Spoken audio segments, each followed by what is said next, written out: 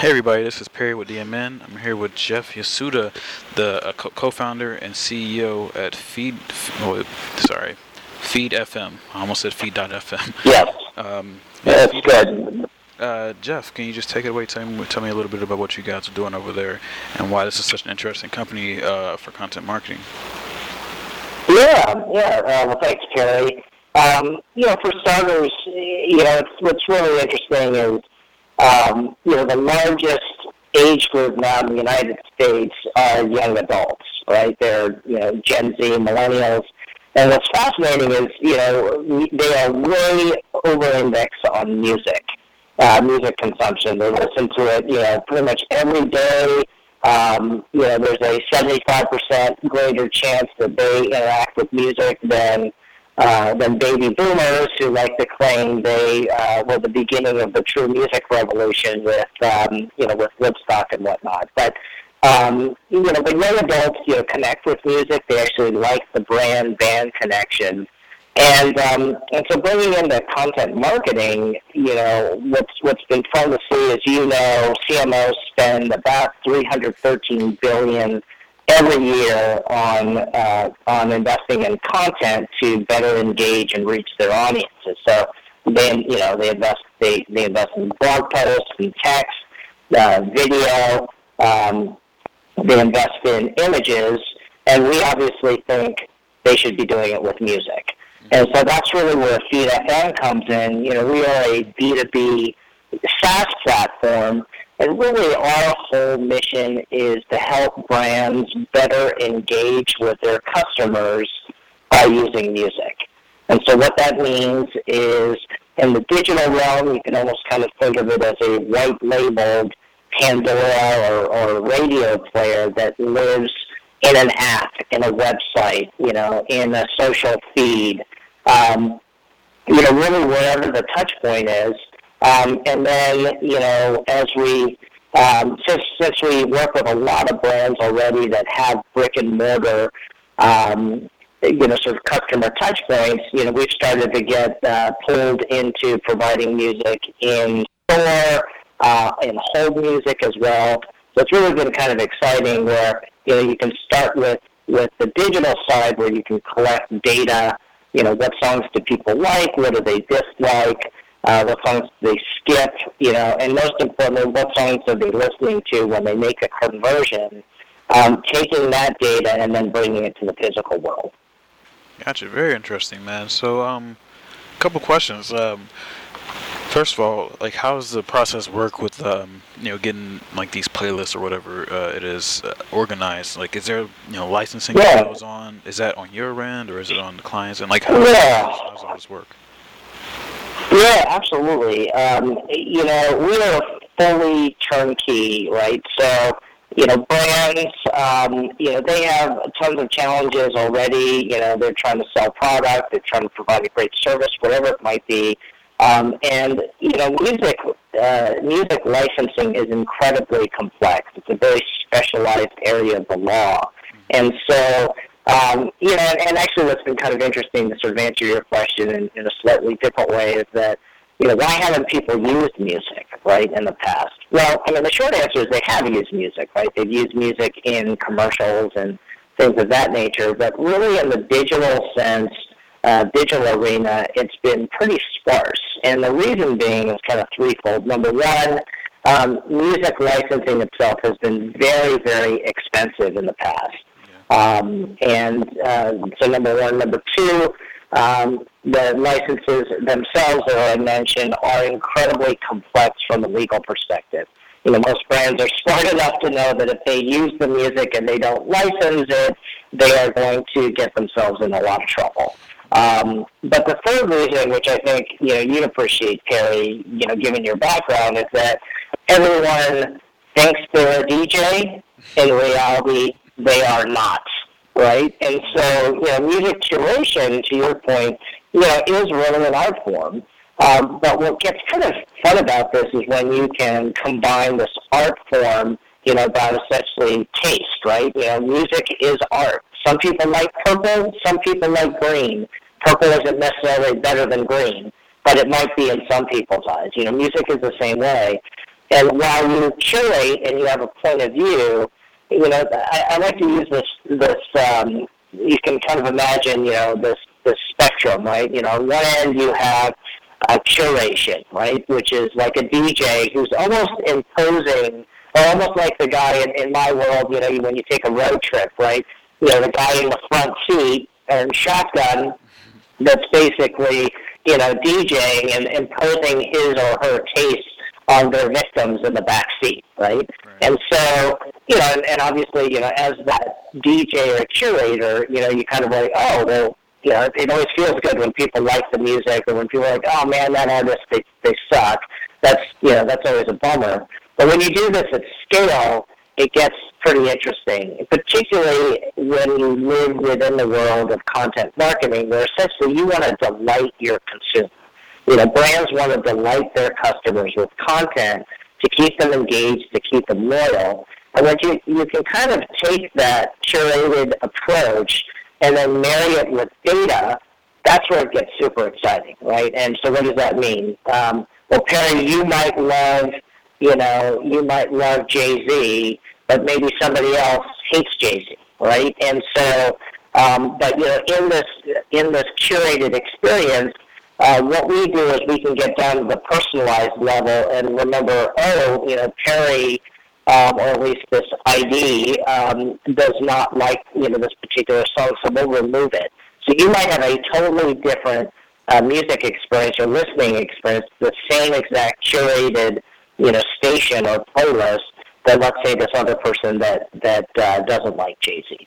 Okay. So it's a combination. Sorry if this is a long-winded answer, but it's kind of a combination of a licensed approach that's curated and then personalized with data. Gotcha. Makes sense. Cool. So you mentioned, and for the record, I think this is a really cool take on content in general, because I feel like often when we talk about content marketing, it's kind of more text-based, like articles or blogs or something like that, maybe even shows or things like that. It seems to using music just seems a very novel approach. But for the sake of argument, like, what can you say? What would you say to marketers who are wondering, why not just write an article or something? Yeah, well, here's one thing which is kind of interesting. So, invariably a lot of brands, so we work with, retail and retail apparel companies, we work with fitness, we work with, consumer products, we work with sports teams, and what's really kind of neat about music is that it is the only medium that you can enjoy while you do something else. Right, so when you're driving, think of it as if you're driving, right? You can't read a blog post when you're driving. You can't read a text, right? You can't. You surely can't watch a movie or a video. You can't look at pictures unless it's really fast. But you can listen to music. You can listen to music the whole time and be totally in the moment. But you bring that to a brand. And particularly when the music starts playing in the background, you browse the site, you stay on the site, you stay in the app, you use the product for longer. And most, e-commerce specialists will agree that the longer people stay on your product, the higher the average shopping cart, the higher the average chance for a conversion. And so this is kind of where we come in, where we take,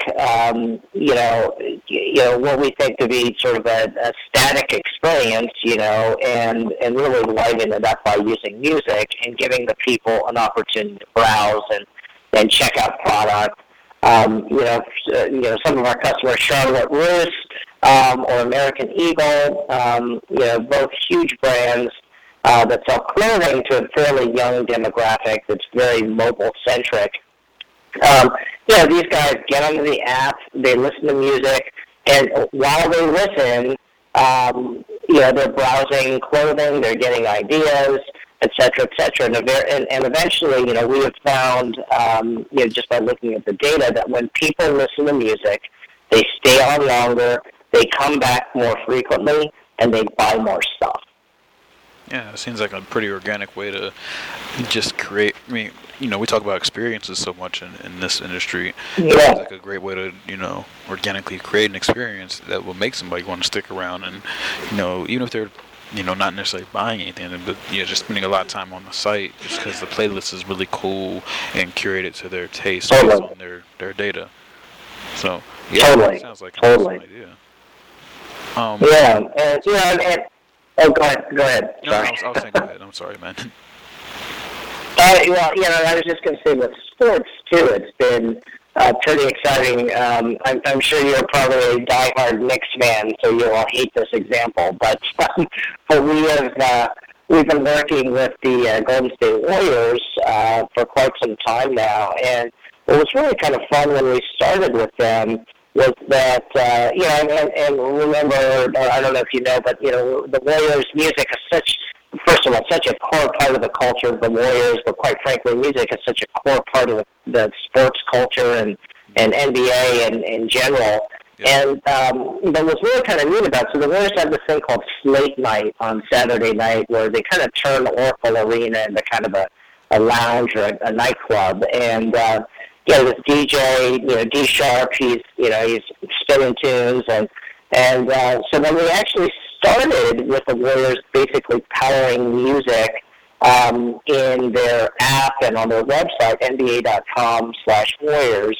What's kind of interesting is that, we didn't really know exactly where to start, right? And we actually had approached D Sharp, and we ran a bunch of songs by him, and he said, hey, this looks pretty cool. And we just sort of pushed it out. And this is where kind of data, you can learn very quickly. And some of the things that were eye-opening was the type of music that people liked. Generally, the Warriors, is a mainstream team. It's a mainstream sport. So you would expect a mainstream audience, to be, to dictate the music preference or the fact that they are mainstream, which obviously is pop. That wasn't really the primary category. The number one category was hip-hop, which probably isn't that surprising, urban music. But number two was very surprising. Number two was actually EDM and, electronic music. And what's kind of interesting is we talked to the management team there, too. They said, well, this is indicative of kind of our marketing strategy, which needs to be focused higher up in the stadium. And I said, higher up in the stadium? What do you mean by that? And he's like, well, the people that are courtside are the folks that, have done pretty well, that, afford pretty expensive seats. We have to be thinking about kind of the next generation. The next generation of Warriors fans are the ones that are higher up in the stadium. And what do most young folks listen to? Anything, and a lot of it is obviously electronic. Mm-hmm. And so that was just kind of an interesting aha moment. Very cool. Yeah. I mean, I know there was some data from Nielsen recently that hip-hop is like the biggest genre now, at least in one important category. But it's not surprising. But EDM is not super surprising either. Yeah, not to mention, I mean, if you're talking about reaching younger audience, a lot of the young folks are really into that stuff.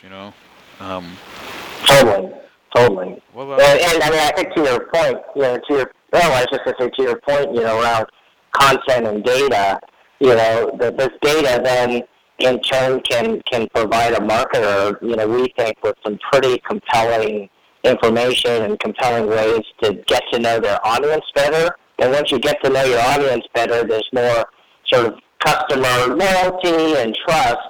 And ideally that leads to deeper connection with the brand and ideally increased revenue. So yeah, absolutely. Okay, Jeff, that was really interesting, man. I really appreciate you taking the time today. Cool. I'm gonna go ahead and end the podcast here, but hopefully our listeners got a lot of insight. I think that it's a good idea to really explore music as a way to increase engagement. If nothing else, time spent on site or on page or an app. That's a really powerful way to do that. I say that as a big fan of music. That's very interesting. So whether it's with Feed FM or some other type of thing, in-house, whatever, just music is definitely an option that should be explored, I think, in content marketing. So Cool. Yeah, thanks so much, man. This is Yeah, no, thank you. Yeah, this has been Perry with DMN. I'm signing off.